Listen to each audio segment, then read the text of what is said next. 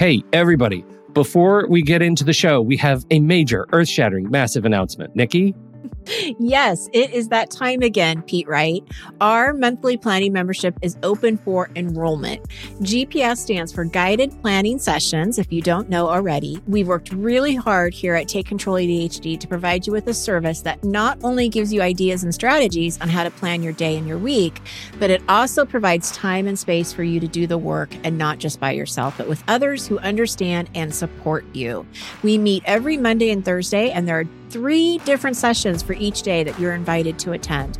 We are dedicated to making this membership to be one that is transformative in the way you think about planning and taking control of your time and schedule.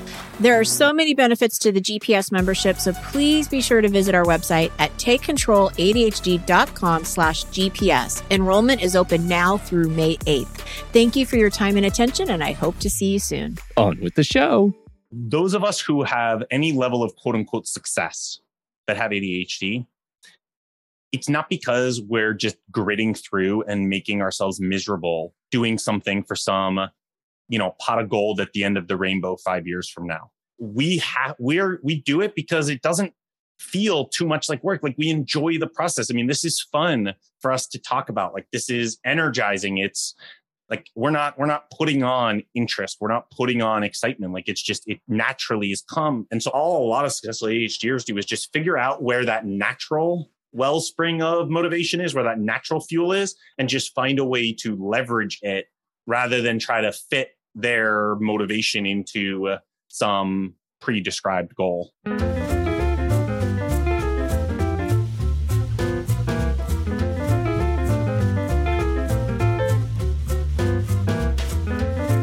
Hello, everybody, and welcome to Taking Control, the ADHD podcast on True Story FM. I'm Pete Wright, and look right over there. It's Nikki Kinzer.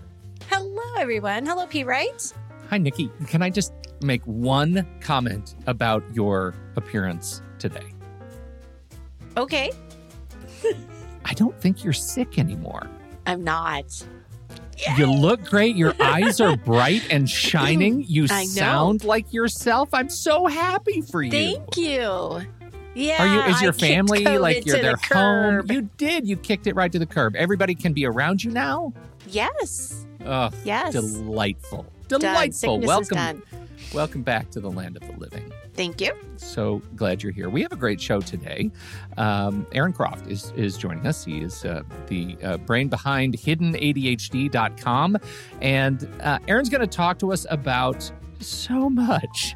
So much. What you don't know as you're listening to this is we've already had the conversation, so we know what Aaron is going to talk to us about, and it's so much, y'all. So much. And it's Mostly, great. It's fabulous. And you have to stay to the end because there is so many different topics that we touch on, and all the way to the end. Yeah, all the way to the end. And it is really, we're talking about education and shame and the systems and coping mechanisms that we put into place to find our way towards success from high school to higher education to postgraduate education. He has done it all. And I think, I wanted to, he's done a lot of podcasts. And it was important to me that we lean in on some things that were important to me that I hadn't heard him talk about in other shows. And I think we did that. So if you live with inattentive in particular, this is going to be a great conversation for you. And I hope you see some of yourself in some of our conversation with Aaron Croft. Before we dig in, head over to takecontroladhd.com. You can get to know us a little bit better. You can listen to the show right there on the website or subscribe to the mailing list right there on the homepage. We will send you an email each time a new episode is released. You can connect with us on Twitter or Facebook at Take Control ADHD, and maybe TikTok, because Nikki's doing a whole thing now. She's got that the ADHD is so dance. Not true. This is fake news. Then you belong on TikTok. No, I am I'm interrupting your thing, and it's all fake news broadcast. The really important part, the part that is not fake, is if you love this community, if you love the show, if you've been a part of the show for any amount of time, head over to patreon.com/the ADHD podcast and become a supporting member. And you will learn all about the different levels, the tiers that we have. You can join us for happy hours. You can join us for Coffee with Pete, where we talk about technology and systems once a month live in Discord. You can join Coaching with Nikki, where she gives you real life ADHD coaching. Once a month, you get a live Nikki, like a live Nikki coaching you, and not even a sick Nikki, a sickie. It all comes. Learn all about our tiers, and know that becoming a member supports this show, and what we do here and what we've been doing here for over a decade. We couldn't do it without you. So thank you, everybody, for being a patron, for supporting the show, and now. Head over to patreon.com/the ADHD podcast. That's what you should do. Pause the show, go over there right now, and then come back and we'll talk to Aaron Croft. Aaron Croft is here with us today. Aaron is an ADHD coach and the originator of his very own Smash productivity system. Very excited to hear a little bit more about that. But mostly, I just want to say this and see if it sounds familiar as we talk about and to Aaron. 1, dropped out of college twice before eventually graduating, failed out of his first 7 jobs, was broke, divorced, and earning minimum wage at 33. Auspicious beginnings to our guest, Aaron Croft. Welcome to the show. Wow. Thank you for that glowing introduction.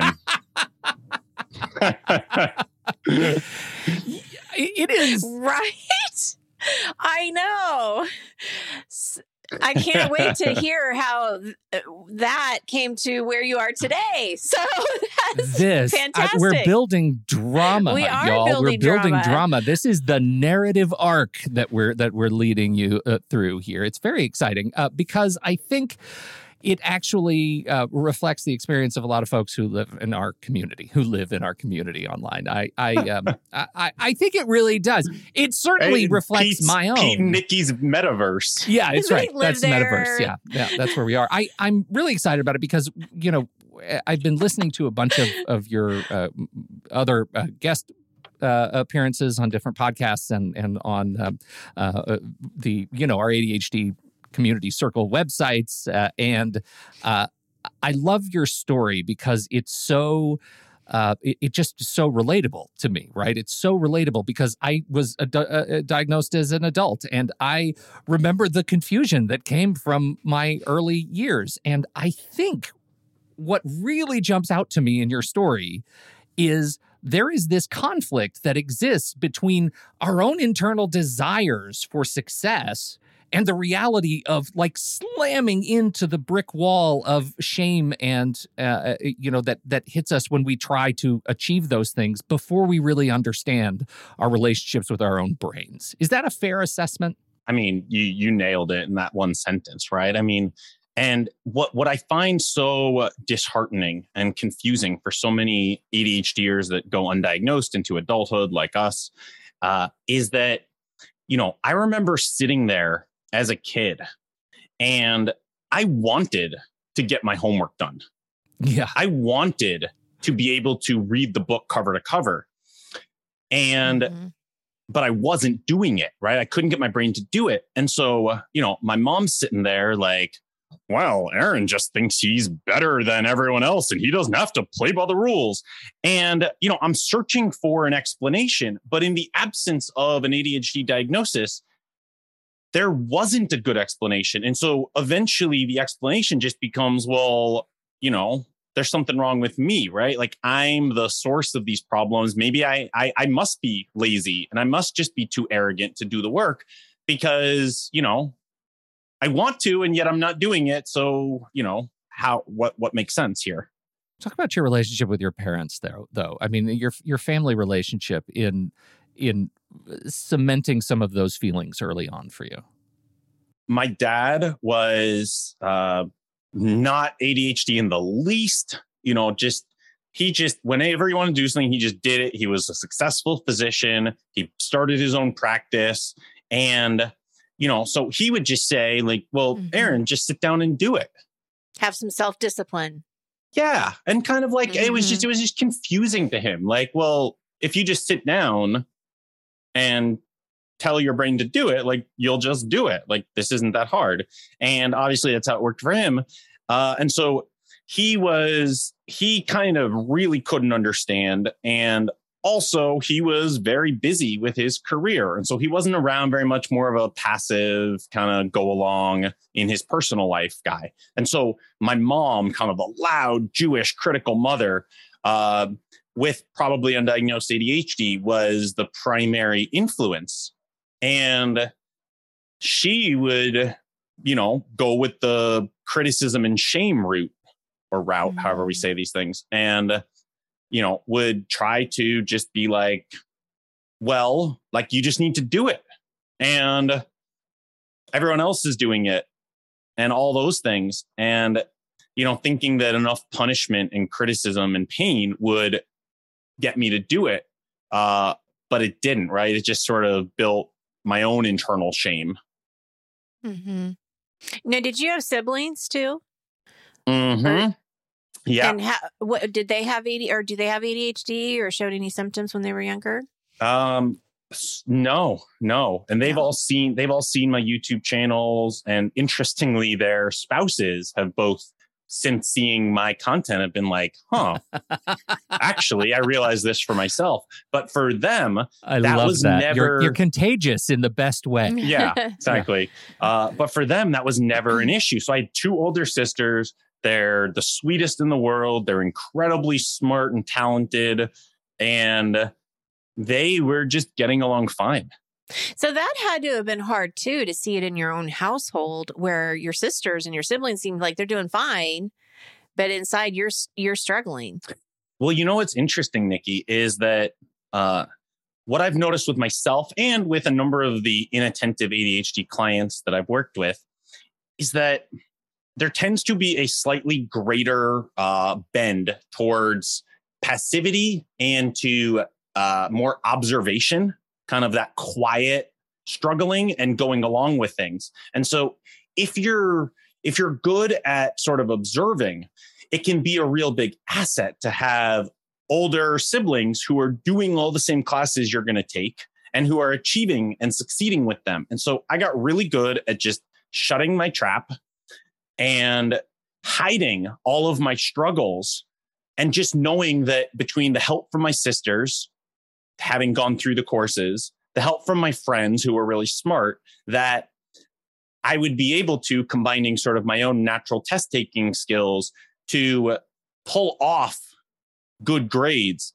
Yeah. Even though I had no system, no study skills, no ability to get myself to do the crap that I wanted to do, and that was causing me so much problems. So it was actually a feature, sort of, to have that.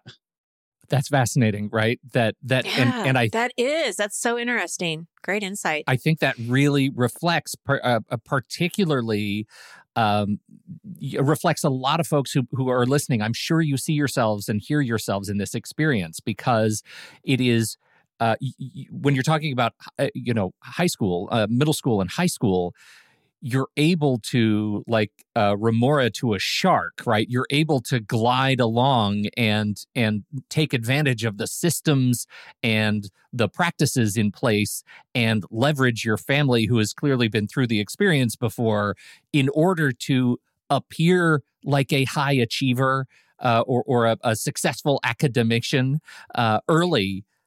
But that's kind of a veil, right? What happens when you make that transition and you're faced with a higher education? Right, totally. And I think moving to college, university, a few things happened. So one is I didn't have the parents breathing down my back, right? So you lose that pressure. And so in the absence of that, I realized that I was just shit tired of doing all this. Like, I was done. I was done playing the game. And, and then college is much less structured. And, I wasn't prepared for it. And I think Pete and Nikki, I want to share one thing, because this is other people might have experienced this, but a symptom, or a sort of second degree symptom of inattentive ADHD, or all ADHD, is that there were things that I had to do to make my way through school that really impacted my self-worth. So let me give you an example. My notes were a complete mess of chicken scratch with major sections missing. And so I always needed to borrow someone's notes to study for tests. And so, as we all do, we're going to leverage whatever resources we have at our disposal. I was like, oh, I'm charming. I'll just go and, be a little bit fake and charming and get that really smart girl or smart guy to lend me their notes or to study with me. And I had to do that on assignments. I had to ask people like, oh, what are you writing in that essay about Macbeth? Because I couldn't figure it out. And people even sent me examples of things. And, then I had this strategy where I would make friends with the teachers. This is so bad. I would like literally intentionally, this is like a salesperson or something. I would build a relationship with my teachers. And then I would ask really cleverly scripted questions that would give me information without incriminating the teacher. So things like, here was my favorite question. All right. So Ms. Teacher, I've been studying really hard for this history test and there's so much on it. There's all these dates and like when all the wars started and people were born and died. And then there's kind of all the people and the key events. Like, do you think I need to really focus on these dates? And they would be like, oh, I wouldn't worry too much about the exact numbers. And that would save me hours of studying time. And it would help me figure out that they're focused more on the high level themes and what happened. And I would literally like find out what's on the test in various ways by asking these sort of leading questions. But while it was effective, quote unquote, in the short term as an adaptation, it was eating away at my soul because I just felt like a slimy, manipulative person to find a way to survive these situations. And so that was sort of a hidden cost. What is so interesting, about that situation is, and this was before you were actually diagnosed with ADHD, right? So yeah, because I wasn't diagnosed until 34, right? Yeah. So when I part of the people that I work with are college students, and what you just described is exactly what I tell them to go do. Because but they also know they have ADHD, right? So it's an accommodation. So what I want them to do is, as part of your accommodations, you go talk to the professor and find out what's going to be on the exams, how you should study, what you've been studying, and get that information and let them know that exactly what you're saying, like you really are trying and you want to figure out how to make this work. And a perfect example is I have a person right now who is in a computer science class. And he's not a computer science person, right? And so the first two midterms he didn't do as well as he wanted to do. Now, I would say he passed. So I'd be like, hey, congratulations. You got to see, like, at least you're not failing this class, right? But he wanted a better grade. But what his frustration was is that he studied so hard for these two midterms and he wasn't getting the results that he wanted. And so now for the final that's coming up in May, he's doing that. He's going in, he's talking to the professor. He's saying, this is how I studied before. This, I don't know what to do. I don't want to waste my time. How can you help me? So it's just a really interesting point to see the different feelings when you know you have ADHD and when you don't know you have ADHD, because you felt like you were doing something wrong, right? Or slimy, like you said.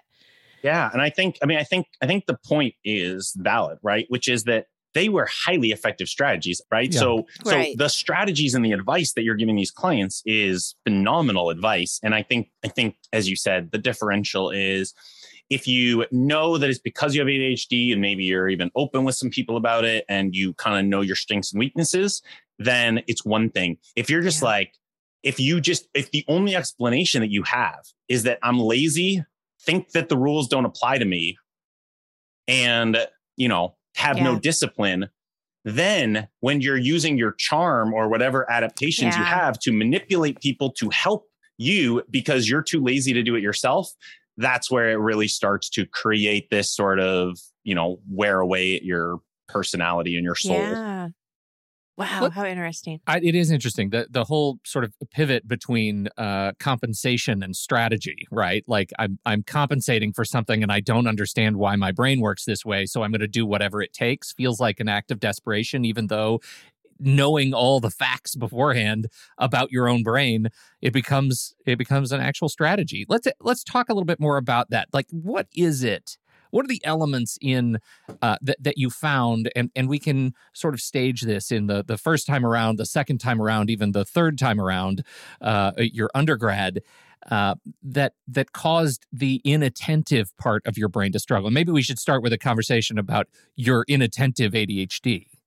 So I'd say four things, and I've touched on one or two of them already, right? So the disintegration of your old support structure and then the needing to establish a new one. I didn't have a good model for establishing a new one. Mine felt a little bit manipulative. And so, and I have some social anxiety and those sorts of things. And so that was a struggle for me. Two, the lack of structure, right? Just, it's much more up to your ability to manage your own time versus go to class from these hours, do your homework because it's due tomorrow.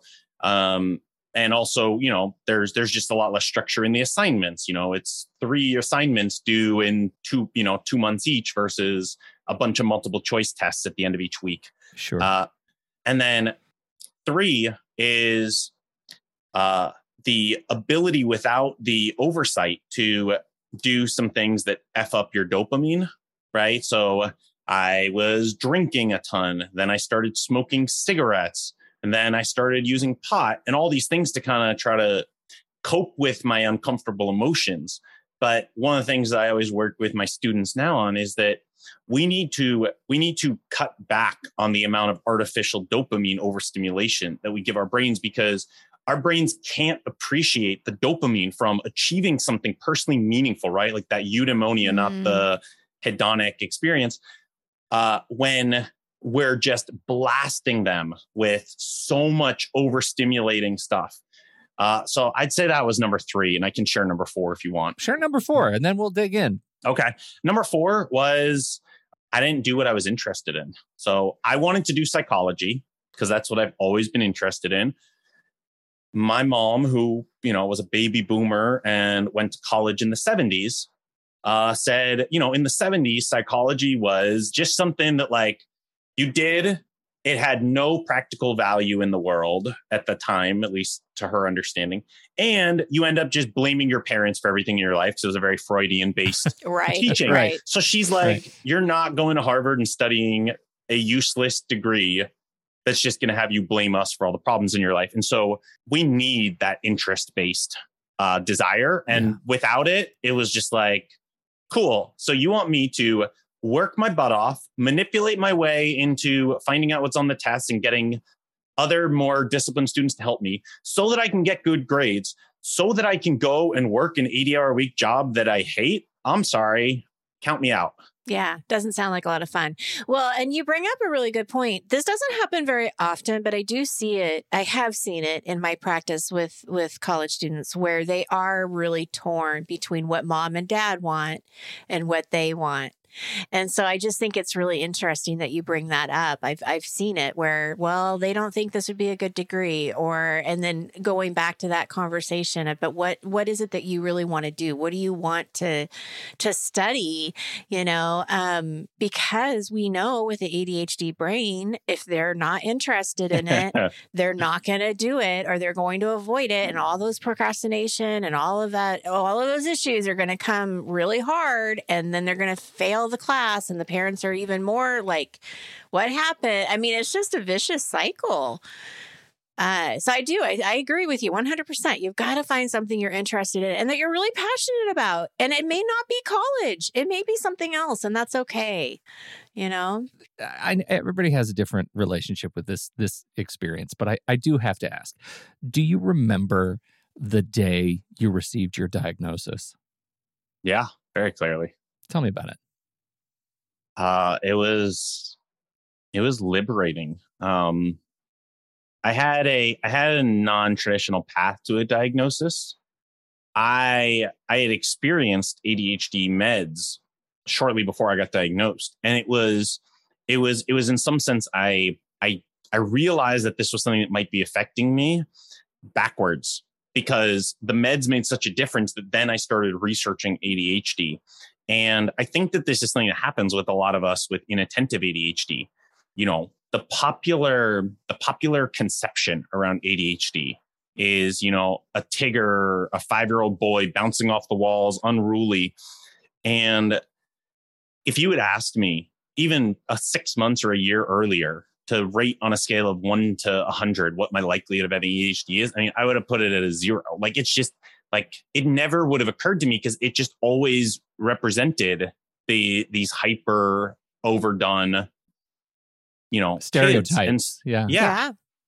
And so for me, I ended up, when my job was on the line and this whole thing, I ended up borrowing some ADHD meds from a friend, which no one should do, but I was desperate. And it was literally just to get through a week of having to stay late at my job so I didn't get fired. And it literally, I took the meds, and this was the first time I wasn't even aware of ADHD meds. I didn't try them in college or anything. Like, this was the first time at like 34 years old. And like, I just fell down this rabbit hole, and I emerged in this parallel universe where I could direct my attention on command to something that wasn't amazingly interesting, but just because I had to work on it, it was mind blowing. It's pretty powerful. And so, so then I started researching ADHD, and then I went and had a psychiatrist appointment shortly thereafter. And the diagnosis, you know, was, I'd say there were two main things. One was a sense of relief, right? There was suddenly a lot more of my background made sense, because I never fully jibed with the, I think I'm too good to do it, and I'm lazy, and I, you know, all these things. Like, I wanted to do the work. I wanted to read the book. It would be a lot less stressful if I just read the thing and could do it. And so I finally had an answer that suddenly everything else made sense. And then secondly, I had this experience, this emotion that I hadn't felt in a while, and that many people might not be feeling at certain times. And that was hope. I was like, wow, I actually, if I can direct my attention at will, maybe, just maybe, I could start realizing some of the potential that deep down in my heart, in my soul, I know that I have, but I've been unable to tap it until now. It changed your life. It's interesting. It makes me think. I was joking with Melissa, Discord mom, in the chat room this morning about the stage of becoming aware of ADHD medication. And I love your story, because it reminds me, again, if I have any opportunity I have to bring up the South Park underpants gnomes, I'm going to do it, because, you know, these gnomes, they have this Aaron's business like, plan. I don't know what you're talking about, but go ahead with your story. It is. This is exactly why it's so important to me. Underpants gnomes are stealing all of the town's underpants, and they have this giant mine underground that's full of mountains of underpants. And they're asked at one point, what is your plan with these underpants? And they put up a chart, like a flow chart, and it says, number 1, collect underpants. Number 2, question mark. Number 3, profit. Now, I adore this story, especially because I think it actually tells a hidden story about ADHD, and specifically meds. My life is falling apart. I don't know how to do the things that other people know how to do. Step 2, I find this magical pill. Step 3, profit. Step 3 is unleashing the skills that I feel like I did know all along. Like, I knew how to direct my attention. I was gated from being able to do it before I had this tiny little accommodation in my brain. And that is a joyous reason to celebrate, because I think it really defines neurodiversity, right? It really defines the thing that is making this brain slightly different from that brain, and how slight that difference can unleash massive potential. Yeah, I mean, I agree. Your description kind of makes me feel like a little bit of a dweeb, because so I get these meds, right? And I'm like, whoa, I can focus on command. And so I was so impressed with myself for being able to not get fired from a job. My family, my mom literally, I mean, you should hear the excitement in her voice when I've passed like the 12-month mark at a job. Like, you'd think that I just like won the state championship or something. She's like, oh my goodness, I'm so proud of, it's like, it's a big deal for her and me. So, meanwhile, I'm just like, wow, I'm not getting fired. I'm actually like getting my work done. And so I thought I was at the pinnacle of my potential. So I was just literally getting home from work every day and like smoking weed, eating candy, playing video games. And I did that for like well over a year. Okay. Mhm. Well, I don't mean to imply that you were in any way a dweeb, but the weed and the candy and the video games might have played a part. Well, yeah.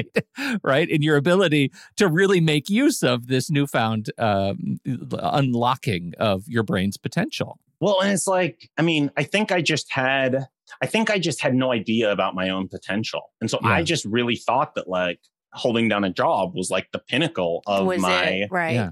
And I was so impressed with myself, and I was making money and I could afford the weed and all this stuff. Right. And like I could afford my own apartment. Like, wow.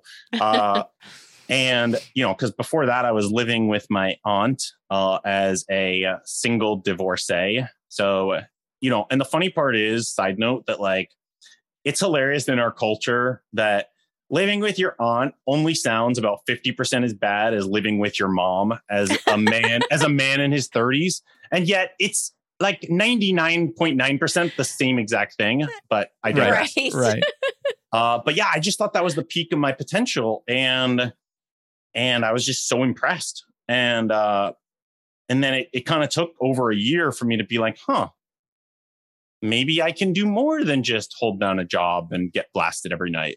I want to lean in just a little bit on that, because there are two pieces that strike me. One is that just unlocking your brain's potential with medication isn't the whole story, right? The rest of the story is something we've talked about many times on this show, which is the ADHD sort of chronological age is different. Like there's a time warp. We don't age like other neurotypicals, and so it is possible that what I'm hearing of you, and I don't want to like inappropriately reflect on that, but there was a year of you growing up some more, even as a quote stereotype adult, that there was still room left to grow.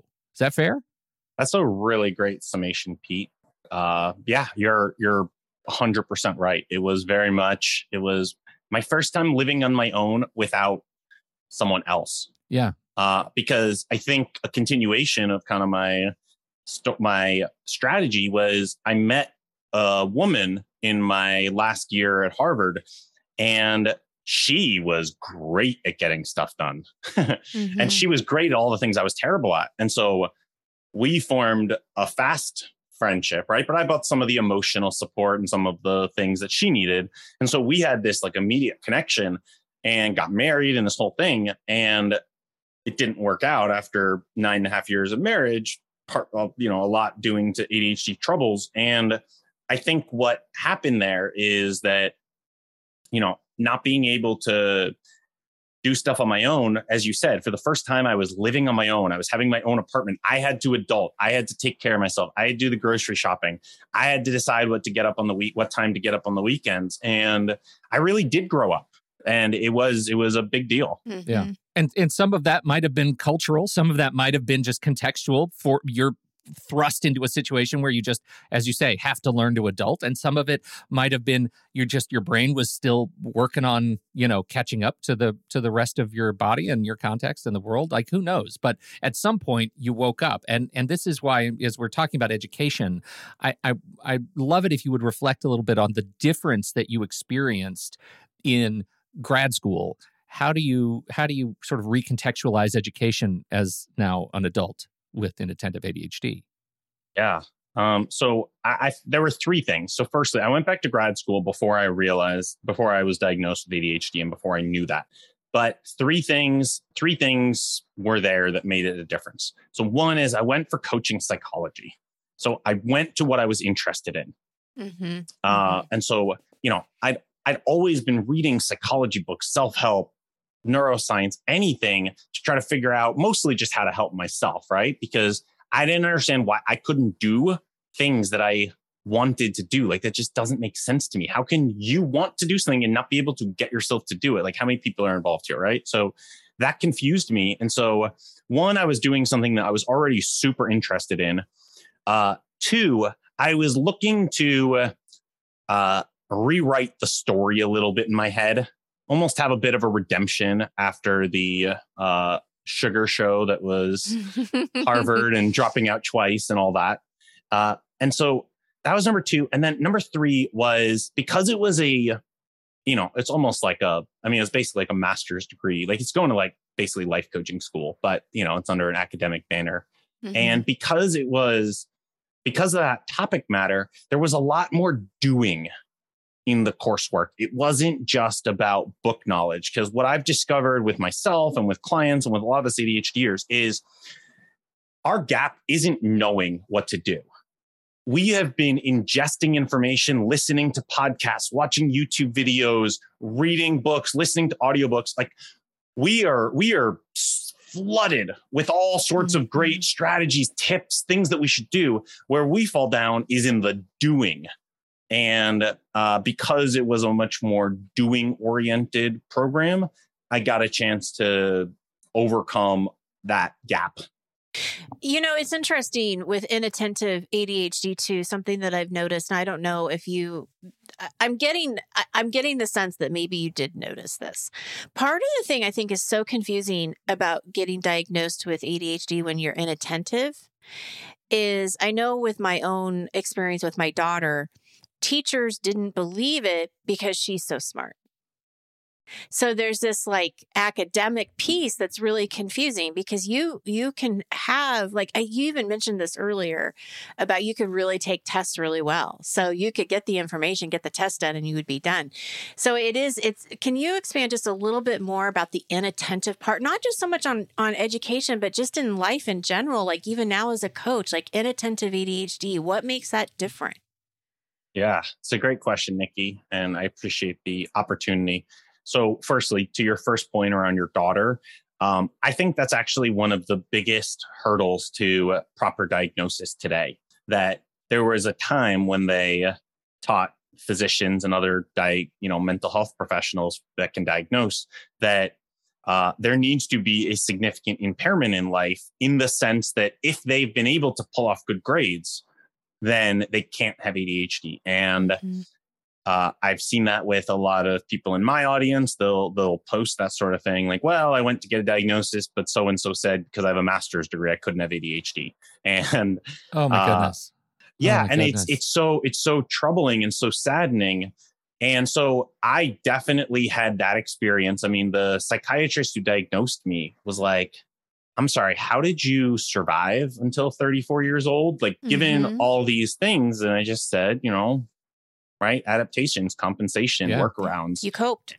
I coped. And so that was one. But then in terms of the inattentive, so I think what's really interesting, and part of me kind of hopes that over time we'll move more towards a split model around ADHD, back to, before the DSM-3R and the DSM-4, when they lumped it all under ADHD.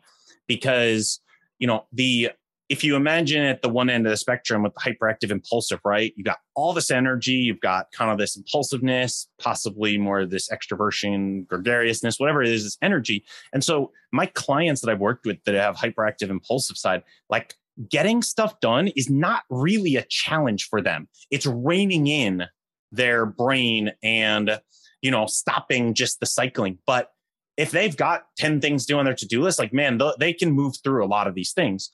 And so what happens when we hear descriptions of ADHD in the media, or people that are focused on combined or just the hyperactive side, is that a lot of us inattentive can feel like, is that really me? Do I really have ADHD? Are they talking about me? And so one of the main differences that I've noticed is that for a lot of us inattentive type or the combined that have the inattentive presentations there is just, it's the ability to get stuff done, the ability to take an intention and follow through to the completion of it, right? And that is one of the absolute biggest things. While that certainly comes up with the other presentations, it's not nearly as pronounced. So how do you deal with that now? Because you have a coaching business. Yep. You have a YouTube channel. You're doing a lot of stuff in the ADHD community. How do you manage your inattentive ADHD yourself? This was really life-changing for me. So the short answer is that I made productivity on tough tasks a habit. Mm. And so let me expand on that a little bit. What holds all of our goals back is what I call tough tasks. Those are the tasks that we want to procrastinate on that are difficult for our brains. And when we don't differentiate tough tasks from the minutia, we then spend our energy pell-mell. And the email you need to follow up on, or this thing or that thing, that's not what's keeping you from getting promoted. That's not what's keeping you from starting a side hustle or growing your business. It's those tough tasks that people avoid that really stand in the way. And so one was I minimized my ask for myself to productivity for just 8% of my day. Because I am so stubborn and oppositional that I refuse to stick to any program that puts me in a box and asks me to be super disciplined all the time. So I said, okay, great. These tough tasks are kind of that 80-20. These are the ones that are really going to push the needle forward. And so I said, okay, I'm going to focus on those and I'm going to put all my energy and mind on that. Then I'm going to build a habit around it. And, that for me was life-changing. But what I've noticed is that the traditional productivity programs that are out there in the mass market aren't made for ADHDers. So I have started, tried, and dropped Stephen Covey's productivity time management system, David Allen's Getting Things Done, Brendan Burchard's, Tony Robbins, Cal Newport's, and Time Boxing.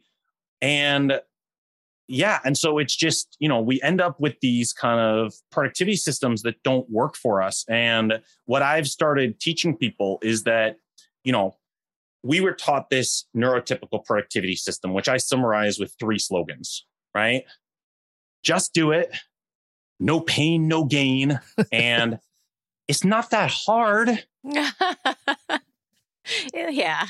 Oh boy. And we've all heard those things, right? And the reality is that if you don't have ADHD, at some level, those kind of work. And you're like, okay, cool. I'm just going to just do it. Right. And you just get your stuff done.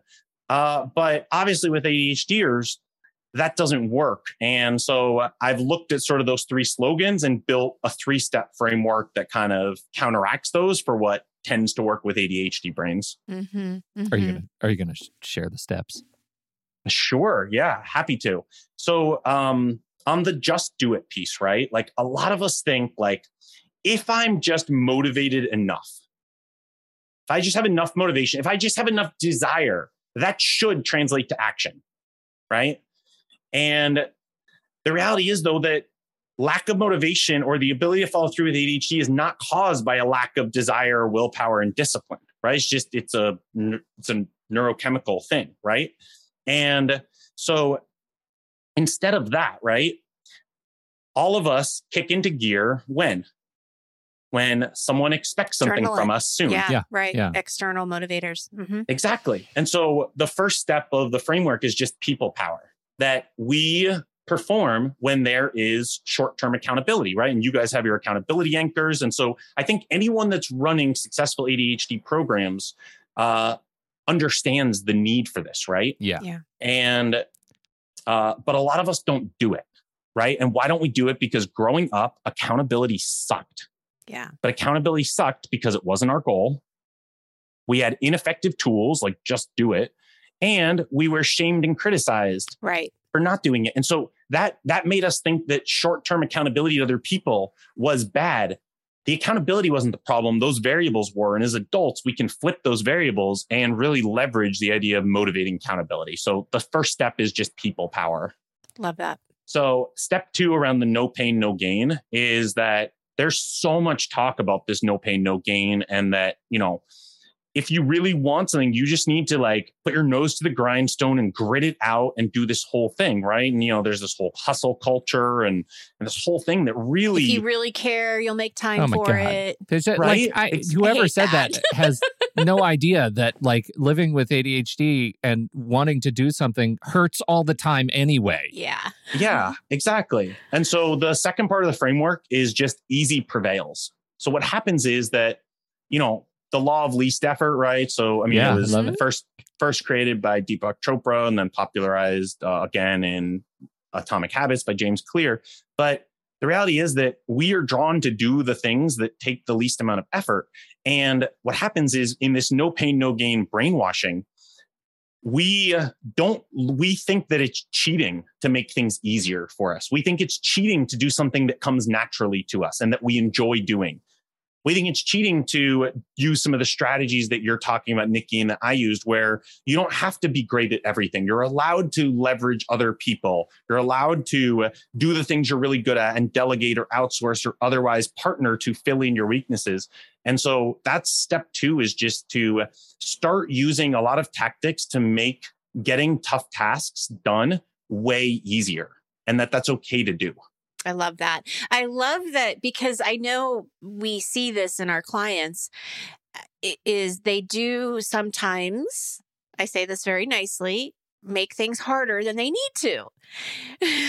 Overcomplicate.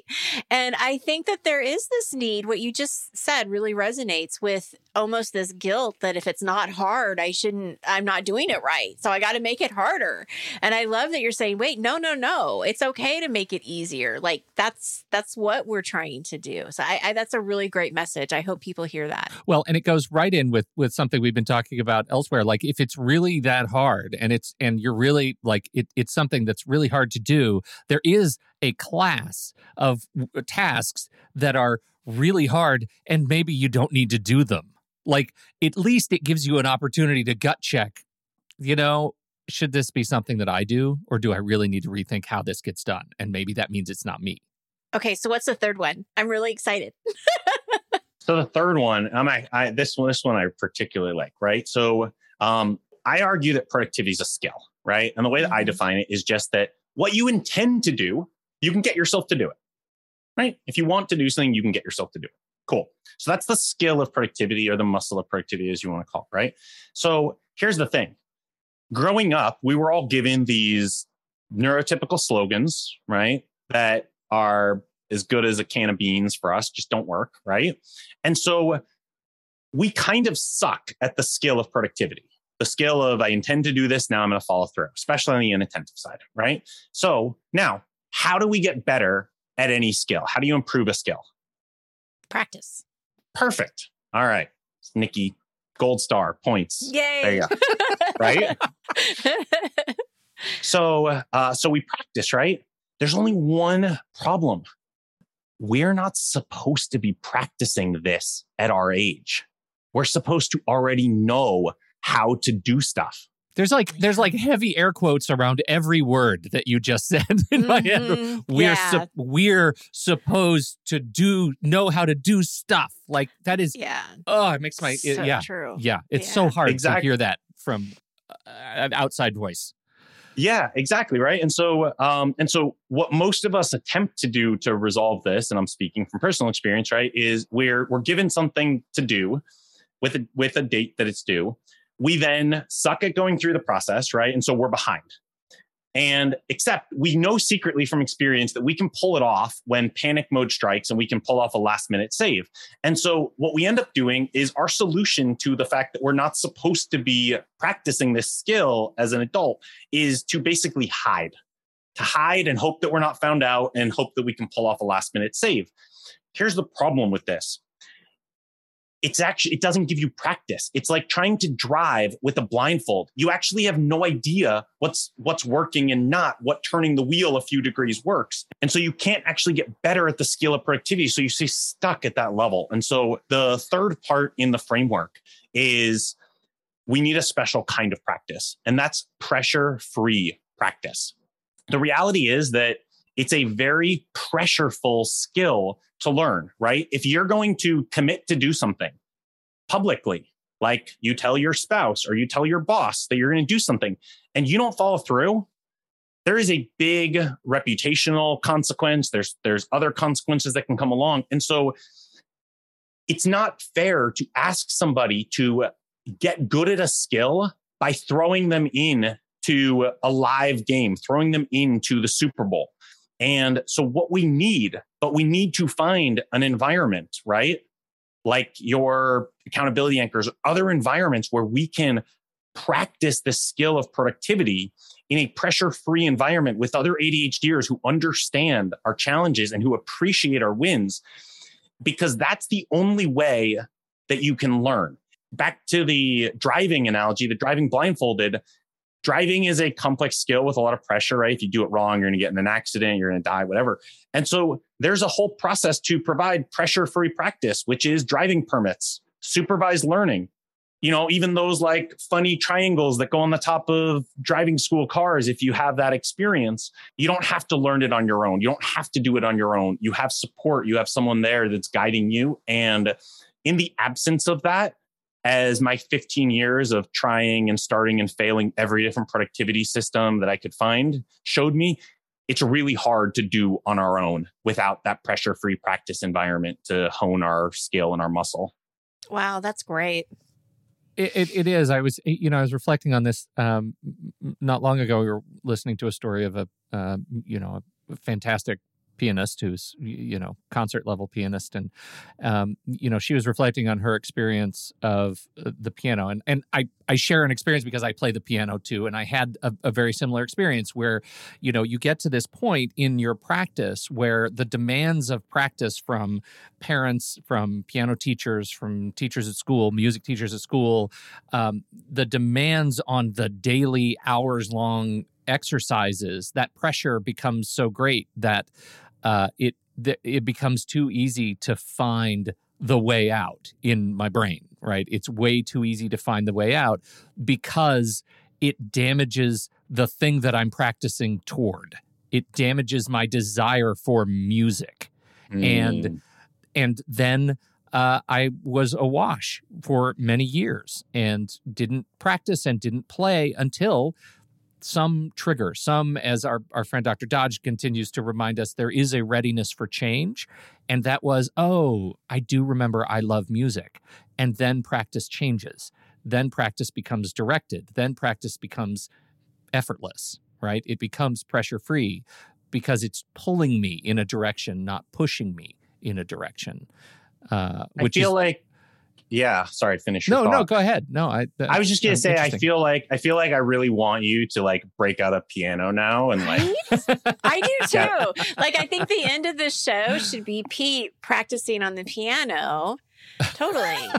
And then we need to get a picture of Aaron driving his car. Yeah, right.